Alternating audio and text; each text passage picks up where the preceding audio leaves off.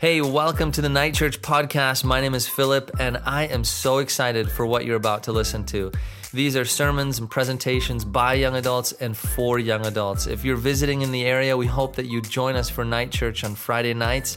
Or if you're a regular here in Loma Linda, I hope that you'll share this sermon with someone that you love and care about. Now, for the sermon.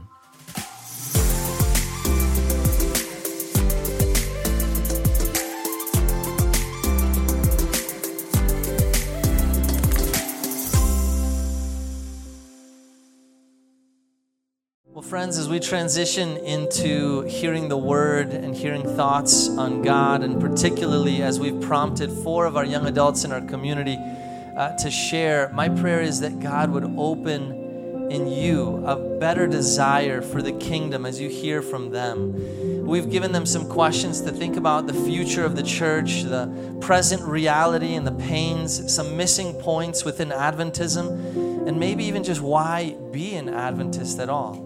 And so I want to read to you kind of how they're going to come up in sequence and share a little bit of a bio about them. So we're going to begin this evening with Kelsey Rochelle. She's an entrepreneur, a creative, one of our Afterglow and social leaders at Praxis, and recently was baptized this March of this year. She's an absolute joy and a light to be around if you know her. She is incredibly generous towards others, literally financed our snacks for the first 6 months when we started back here. She pulls pranks on people when you least expect it. She's also a very wonderful person in terms of sharing her testimony, which you're going to hear a little bit about in a moment, on how she found Praxis and decided to get baptized. She will also be answering the topic of why Adventism. Kelly Lynn Dickinson is one of our young adult intern pastors here at Praxis. We're so thrilled to have her sharing tonight.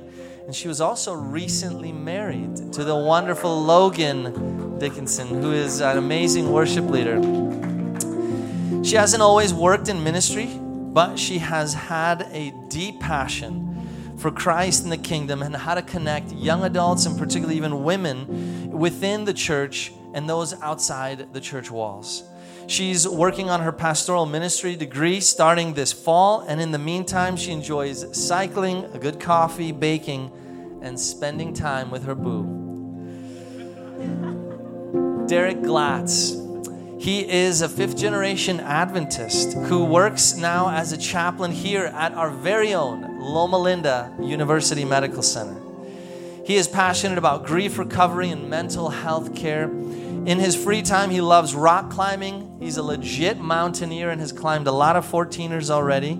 He loves astronomy and even the bonsai. Derek will be answering on the topic of what is the future of Adventism.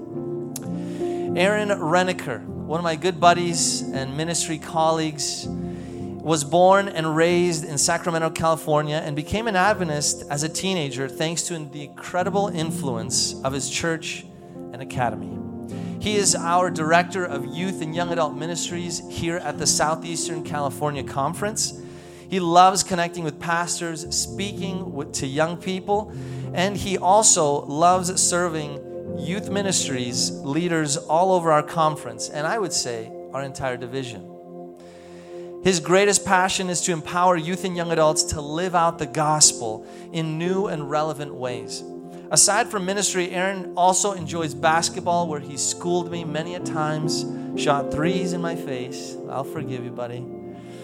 He loves to tell stories and listen to stories, and he enjoys a fresh bowl of oatmeal every once in a while that his lovely wife, Paige, might be part of making or he makes for her.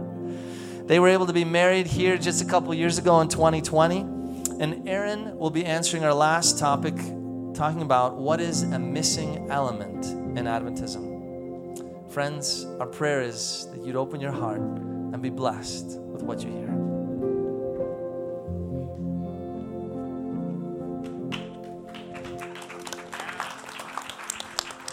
Hi, my name is Kelsey Rochelle. I am a small business owner, and I am the Praxis Afterglow and Social Director. So I was born here in Redlands. I grew up in Indonesia though. 2012, I decided to come to America. I pretty much came here alone. Something had happened to a family member of mine. By the grace of God, I found a place to stay, and I actually lived there for 3 years. And then finally, I decided, okay, I think I can actually go to college. Literally, sometimes I would only have like $10. And I'm like, okay, I need to get gas for my car. That's like $10. So what's breakfast, lunch, dinner for tomorrow? Long story short, I started my business because I was kind of getting tired of working 9 to 5 and then 5 to 9 and then like a part-time somewhere else. Thank God my business went so well. And within 4 months, I was making 3 times the amount of money that I was making full-time. A year later, I started having my office, and then I started another business, and now that's what I do, and I got my own place. A lot of people just praying for me, helping me out with like life struggles financially. Adventism is a big part of my life. But searching for church, I've been to like just different churches, and I just never felt like home in any of them. And I have been hurt by so many churches. People knew how much I hated the church community because I was just like, this is not the way it should be, and I don't like this. So I'm like, I'm gonna just stop going to church. So I stopped going to church for 3 years. So I was just scrolling through Instagram one day, and they posted, Praxis posted, last call on the life group, sign-ups. Click the link, read it. I was like, oh, this is kind of cool. And I signed up to the life group with Fifi, Derek, and Shion about the mental health, and I kind of needed that at that time. I signed up, and yeah, that's how I found Praxis. People expect church to be this perfect, everybody is like sinless. Everybody here is so like messed up. That's why they go to church, because they want to be healed. They want to be loved. They want second chance. They want something. They want to be part of something. Church has definitely given me a whole new perspective of like friendship and relationships with people and with God. I got baptized this year, and that was crazy. And I'm very excited because that's a really big step for me. I would hope one day I can bring people closer to God. I want to bring people that had a bad experience with church and stopped going to church or hated God like how I did.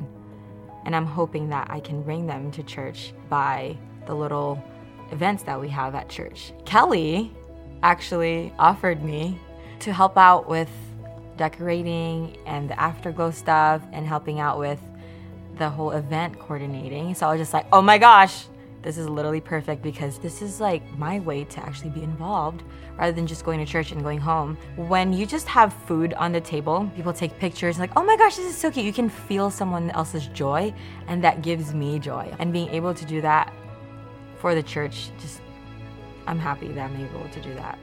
God loves me. And there's a community out there that actually wants me. There's a community that actually would help me, that would welcome me. I want people to experience that, and hopefully they will feel the same way or even better than what I experienced. So.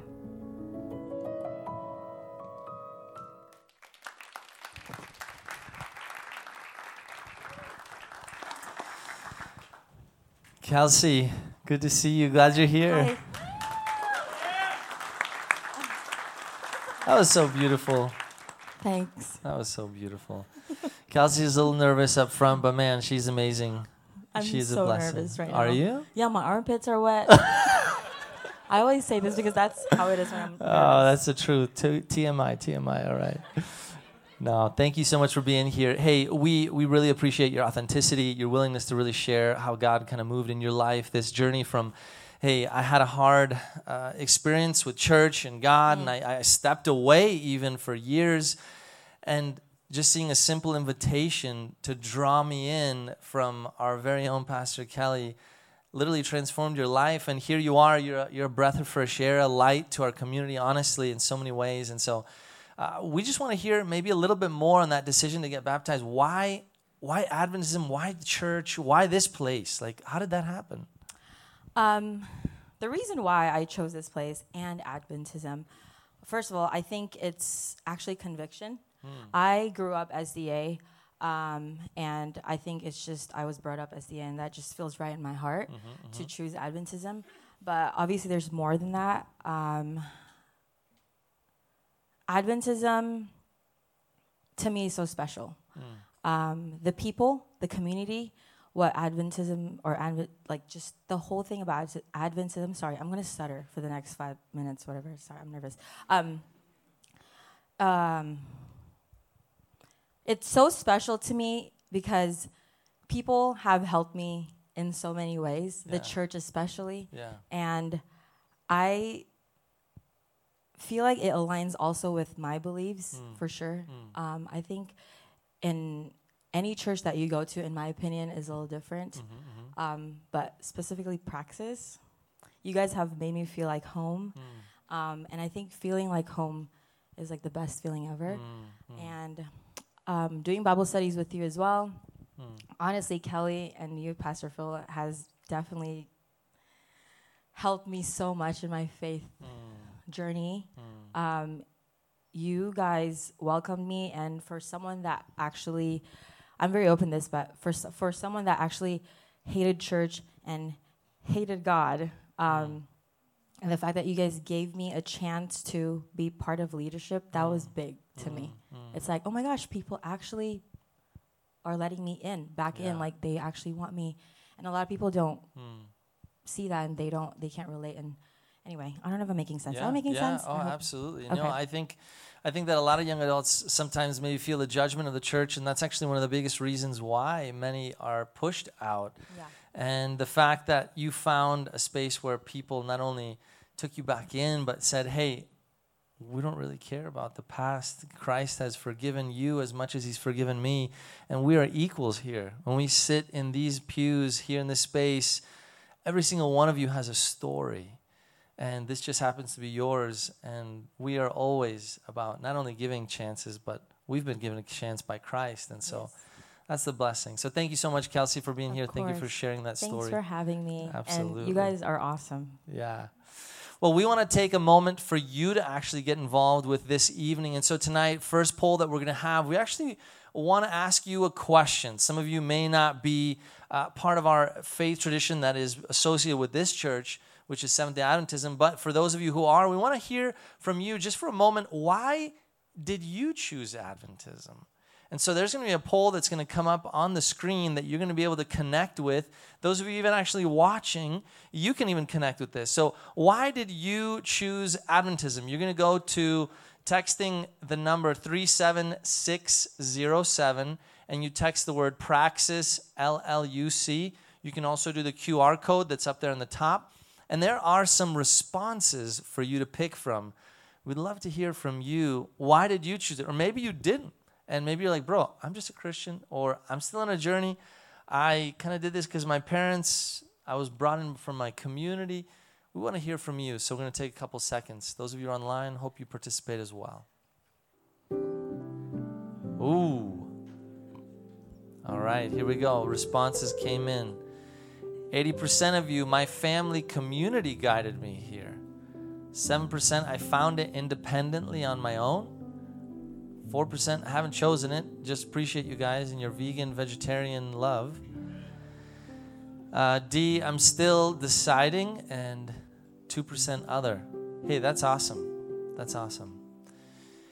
Well, thank you for interacting with us. My prayer is that along this way, you recognize one thing from Kelsey's story. She made a decision.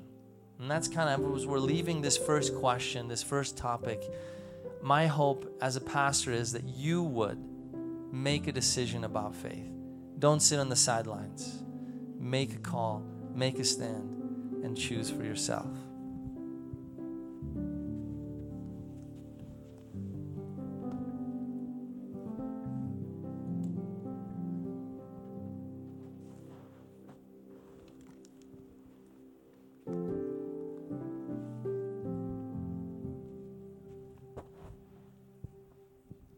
Good evening, friends. Hello, hello. Good evening, friends. Yes. My name is Kelly, and I am the young adult intern pastor here at Praxis, and it is so great to see all of your lovely faces. It's also so cool to be like down below. I feel like I'm a part of the whole experience. So thank you so much for being here tonight, you guys. You guys look so great. So we are doing something interesting tonight, and I am sharing a little bit on the pain in Adventism. This is not a very easy topic, and actually, I could probably talk about this topic for an entire sermon series, but tonight I get 7 minutes, so hopefully this will be as compact and quick as possible.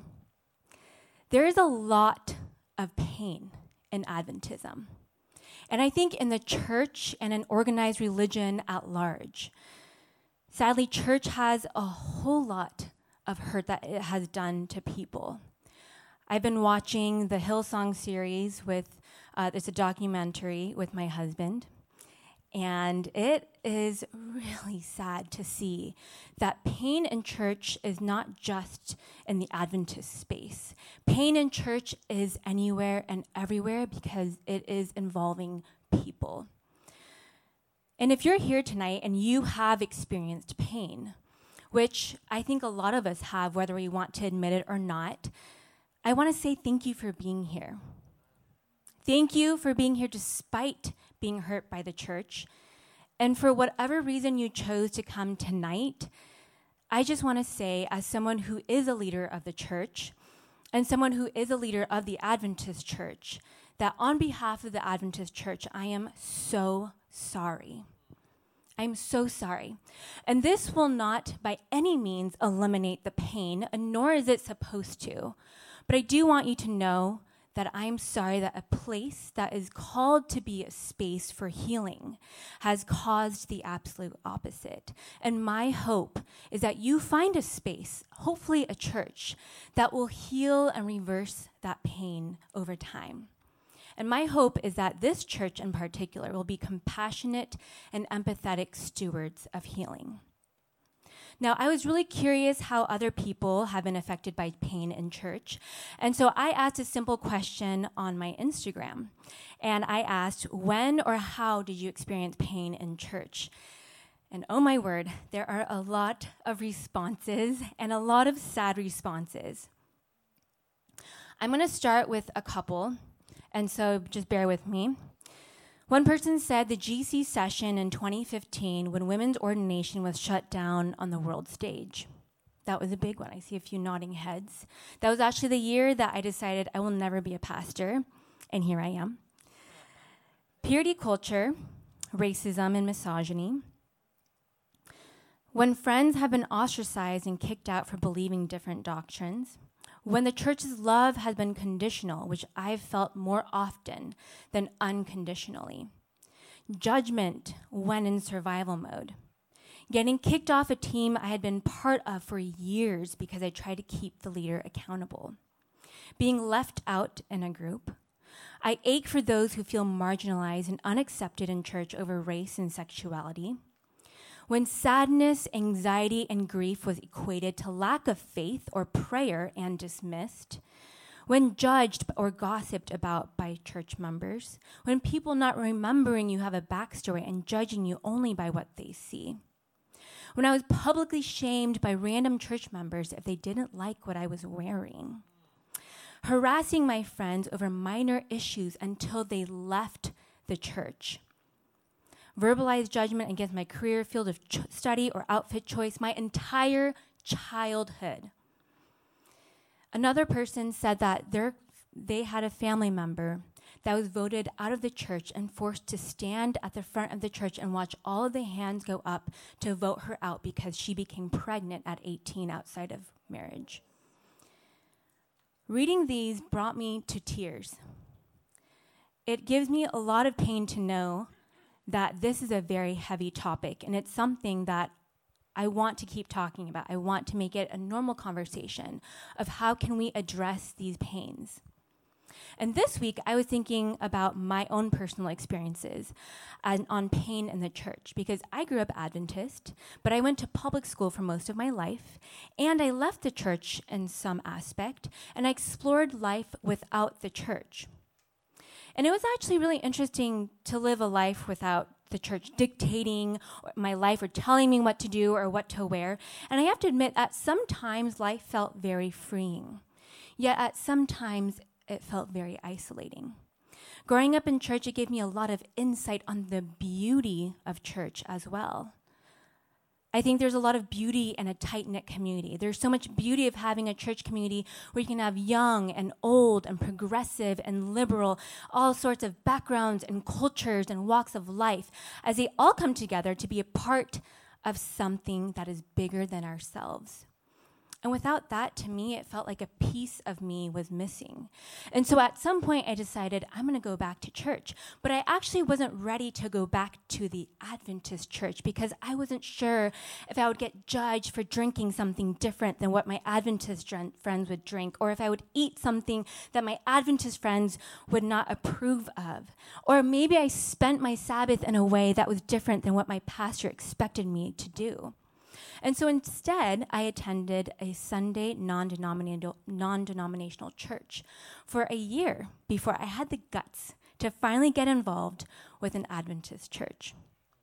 But what's beautiful is that the experiences from my Sunday church gave me insight on how to grow, how to connect with those who also felt like they didn't belong. And what I didn't know was that the pain and the fear of rejection that I had experienced only fueled me to grow as a leader in the church. It fueled me to make space for those who have felt outcast, marginalized, and isolated as well. And it took me so many years of struggling and learning about the deep love that Jesus has for us and connecting with others who felt the same way with me before I realized, despite our pains, we all belong in the church. There's still times when I have a fear of pain and rejection, even at a micro level. I think everyone does. There's times when I'm like, what if, for fun, I just ate pepperoni pizza in front of everyone? Like, would you guys judge me?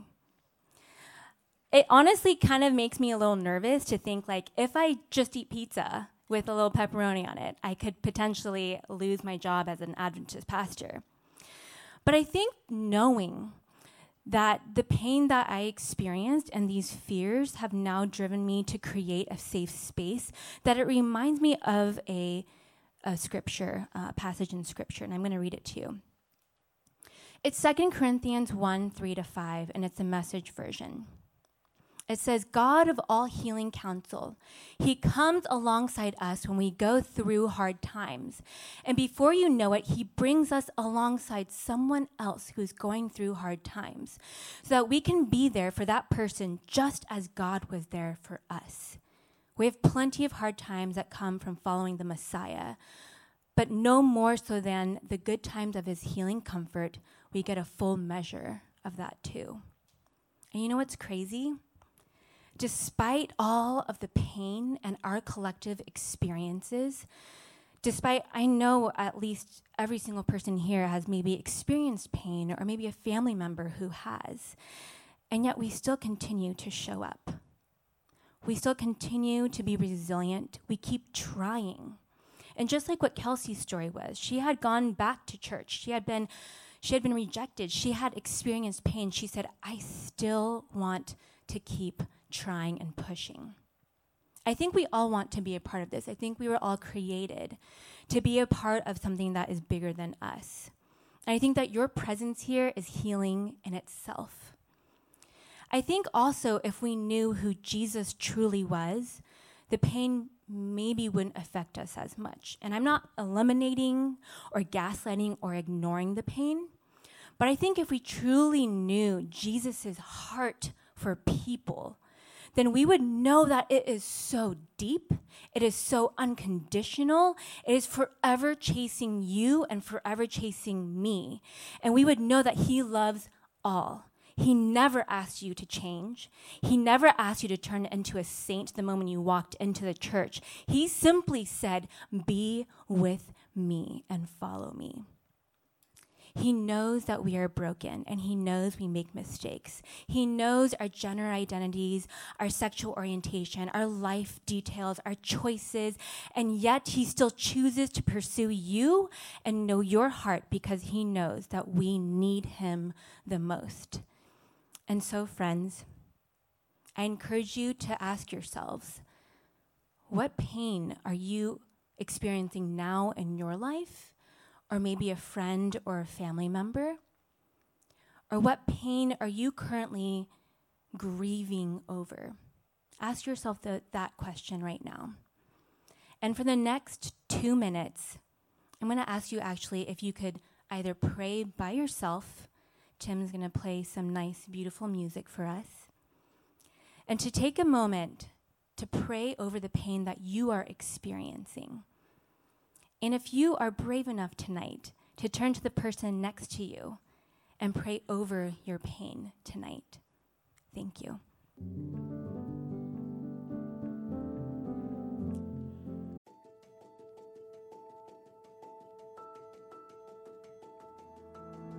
Hey, I hope you've really enjoyed the first part of this sermon.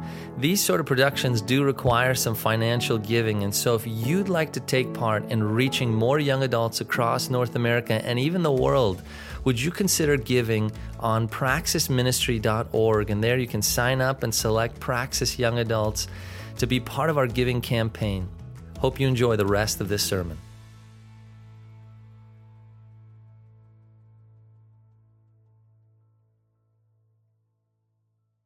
On my mom's side of the family, we can trace back my ancestry to the American patriots who fought in the Revolutionary War. 2 fought in the Massachusetts line of the Continental Army. Another served as an officer. You may have heard of him. His name was Aaron Burr, sir. 2 generations later, my great-great-great-grandfather, a man named Robert Wallace Page, fought for the North under General Grant in the final days of the Civil War. After the war, though, he moved west with his new bride, Mary, to join his brother in a town just west of Bozeman, Montana. Along with his 4 siblings, all named Page, they founded a small town called Pageville and started farming wheat in the stunning Ruby Valley, surrounded by the majestic Rocky Mountains. The next generation, in 1889, Robert's son, my great-great-grandfather, Clayton Page, decided that he wanted to strike it out on his own, and so he joined a team building a great railway through Montana, Idaho, and on into Washington state. After about a year, they reached Coeur d'Alene, and Clayton had had enough. He heard of a land boom in eastern Washington and moved his wife, Loretta, and son to a small farm in eastern Washington. That's my great-great-great-grandfather. No, I think just 2 greats. Great-great-grandfather. A few months after settling down in the small town in Washington, a traveling evangelist came to town and set up a big white tent. This preacher had charts and pictures, but while Clayton was intrigued by the strange beasts and prophecies, when he heard about the 7th-day Sabbath, he was outraged. He knew that somewhere the Bible clearly stated that Jesus had changed the Sabbath to Sunday. But after weeks of searching the Bible during his free time on the farm, he couldn't find a thing. But not all hope was lost. He called upon the local Baptist minister to come over. And this Baptist minister preached for 2 hours, but never once opened the Bible. And so Clayton was at a loss. Soon after, though, he started keeping the 7th-day Sabbath and joined the Adventist church. After a few more years, hardship hit the Page family, and Clayton was eventually forced to bring his family back to Pageville, Montana. And in so doing, he was one of the first to bring Adventism to the Bozeman area. Clayton's son, Ralph, attended Mount Ellis Adventist Academy, and so did his son, Charles Page. Charles had a daughter, my mother, Linda Page, who grew up to meet a young minister named Tom Glatz, and the rest is history. Tonight, I am tasked with speaking to the future of Adventism. Adventism has so much to offer this generation and those to come. From its emphasis on lifestyle health and excellent health care to rejecting the medieval doctrine of eternal torment in hell, our theology is as fresh and relevant as it was in 1889. But there is no greater example of this relevance than the doctrine of the Sabbath. Remember the Sabbath day to keep it holy. 6 days you shall labor and do all your work, but the seventh day is the Sabbath of the Lord your God. In it you shall do no work. You, nor your son, nor your daughter, nor your male servant, nor your female servant, nor your cattle, nor your stranger who is within your gates. For in 6 days the Lord made the heavens and the earth, the sea, and all that is within them. And he rested on the seventh day. Therefore the Lord blessed the Sabbath day and hallowed it. In 6 days, the Lord made the heavens, the earth, the sea, and all that is within them. Of all the commandments, the fourth commandment focuses the most on creation. In the beginning, God gave humanity the responsibility of caring for the earth, and the Sabbath is a weekly reminder of that responsibility. You see, though, today, it is a weekly reminder of how we have so terribly failed to live up to that responsibility. It is a weekly reminder of how, instead of taking God's gift, we have taken it for a command to plunder the earth for our own gain. And now, as the oceans rise, the stars dim, the ice melts, and the storms rage, the Sabbath is a weekly reminder to rest from our ceaseless exploitation of nature and appreciate the beauty of what we have been given. But even more importantly than that, the Sabbath message is about equality.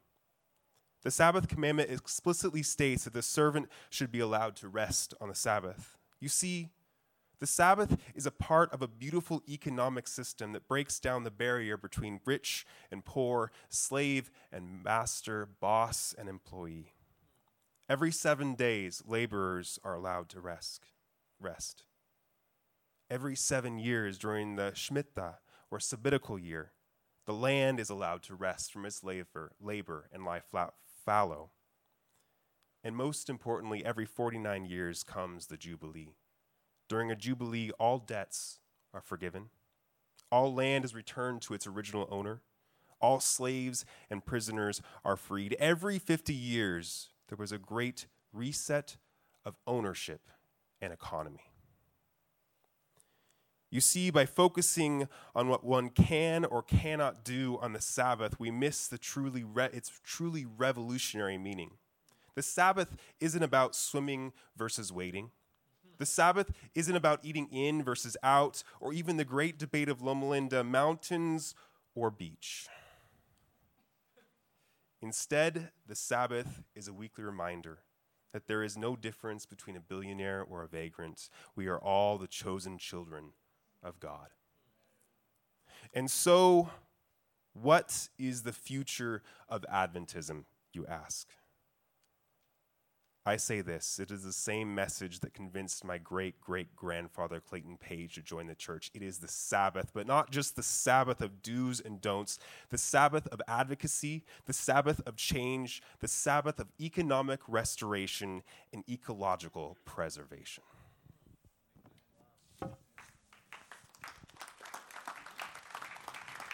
Thank you, Derek, for sharing. And we have a question for you guys so that you can also answer on this and be a part of tonight's message. So our question to you is, I don't know if we have the poll everywhere up, but it is, what do you think is the future of Adventism? What do you think is the future of Adventism? What do you hope for the future of Adventism? So you can scan that QR code, join by texting Praxis LLUC to 37607, or join by going on the website, pollev.com/Praxis LLUC.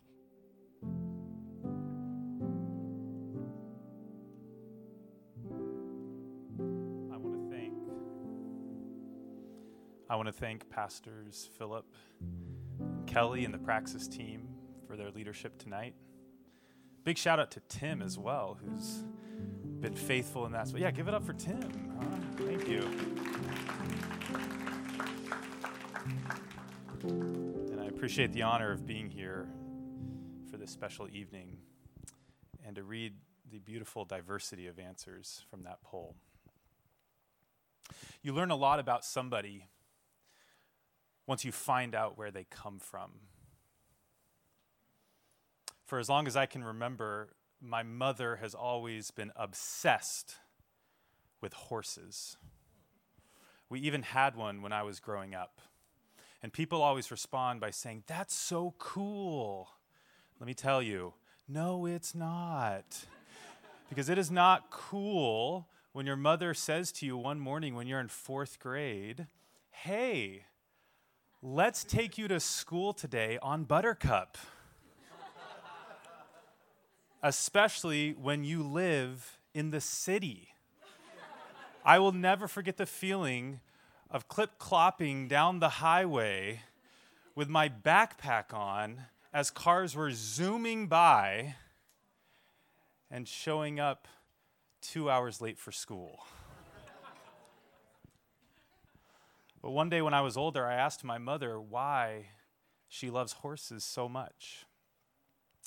And she told me something that I did not know. She said that when she was 13 years old, things were pretty difficult at home. Her big brother had moved out to join the military, and things were not going well with her parents. And at the time when she felt most alone, there was this horse that she would see every day when she'd walk to and from school that she felt understood her better than any person did. And I've talked to other horse people about this, and they said that's a normal thing to feel when you're a horse person. And then my mother told me that even now, she sometimes still feels that way. And that changed how I felt about my mom's relationship with horses, and it frankly changed our relationship as well. And a few years ago, I took her on a trip to Lexington, Kentucky, the horse capital of the world, where I'm pretty sure she didn't stop smiling for 4 days straight. You see how happy that woman is? You learn a lot about somebody when you find out where they come from. And I've been asked to close out our time tonight by answering the question, what is missing from Seventh-day Adventism? And I have about 4.5 minutes to do that. Of course, I'm not sure I have the correct answer. But thinking about it led me to another question. Where do we come from as Seventh-day Adventists? And maybe you know, maybe you don't, and I appreciate Derek's message that preceded and kind of setting us in that space a little bit. Because the Adventist Church is a Protestant Christian movement that came out of another movement that was led by a man named William Miller, who was so convinced that he studied the Bible so well and interpreted it so correctly that he knew the exact day that Jesus would return, the Advent. And that day would be October 22, 1844. And tens of thousands believed him to the point of selling their possessions and not harvesting their crops that year. And then October 22 came, but Jesus did not. And thousands were crushed. And one Millerite was quoted as saying, "We wept and we wept till the day dawned." And that day became known in history as the Great Disappointment. But what happened next? Well, most of the Millerites abandoned their faith completely, and understandably so. But there was a small group who came together and said, even if we don't know everything, and clearly we don't, we still believe in the hope of Jesus. And out of that disappointment came a new community who were bonded not by perfect theology, but by a shared experience and a common desire to respond to their pain by renewing their faith in a God who loves them and who has not forgotten about them. And that community grew to become the Seventh-day Adventist Church, the same community that now has 22 million members and nearly 10,000 schools and 229 hospitals and 129 nursing homes and 118 colleges and universities, and is the same community that welcomed me in as an awkward middle schooler scared out of his mind, having never read the Bible or no idea what a haystack is. And yet, when I arrived on that campus as a 12-year-old, they loved me. They welcomed me in. They gave me a place that I could call home. And they still do today. But I know that's not everybody's experience. But maybe it could be if we just remembered where we come from. And this has been a really special night. Hearing Kelsey's testimony, thank you. And hearing Kelly's testimony and sharing about the pain that can come with being part of a church. And hearing Derek's message about the future of the church. Can I be honest? I wish every church service was this vulnerable. Don't you? Like, I have this dream in my mind, like, what if we just came together for a service and we all just shared the times that we've been totally wrong? Wouldn't that be cool? We could even have, like, the wrong slideshow and every instrument be slightly out of tune, maybe. Some of you are thinking that that's the service your home church does every weekend, but... And then we'd end it this way.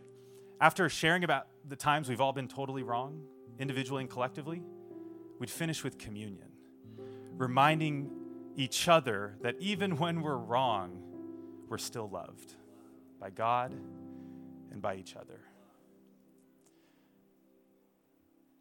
Because our heritage is not one of theological perfection. If you think it is, I'm sorry to tell you that. Our heritage is one of theological humility. It's a group of people who believed in the resiliency of hope, who decided that when the world breaks your heart, it doesn't have to be the end of the story. And even though our interpretations can be so wrong, beautiful things can still emerge out of being wrong.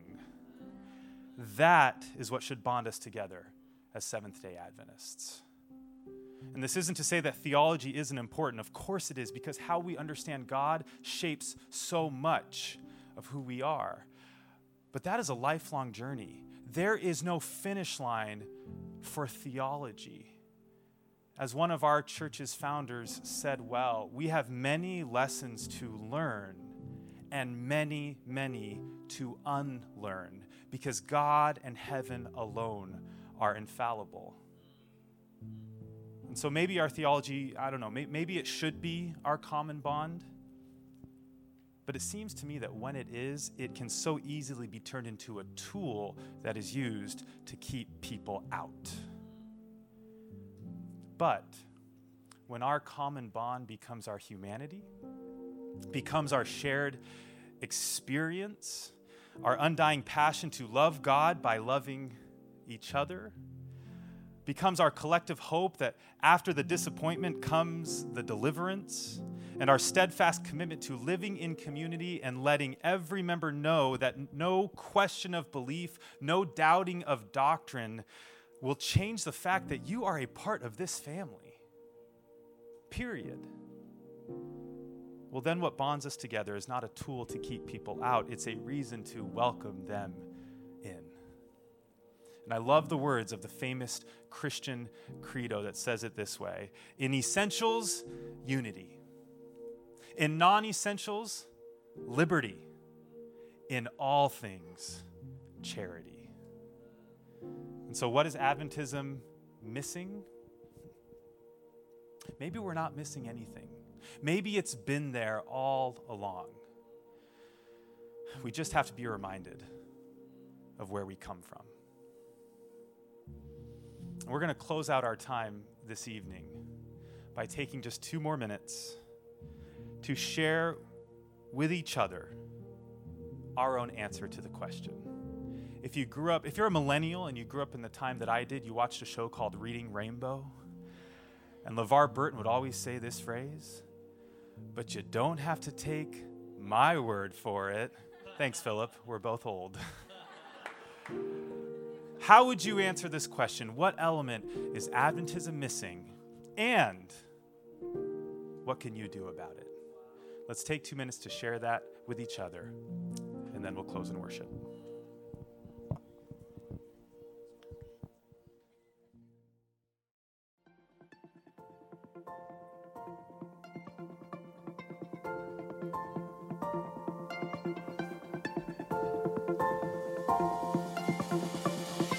Thank you so much for listening to the Night Church podcast. We hope you've been blessed by this sermon, and if you have, maybe you can share this with a friend. If you'd like to stay in touch, you can follow us on social media at Praxis Ministry, or come visit us in Loma Linda on a Friday evening. We'll see you in the next episode.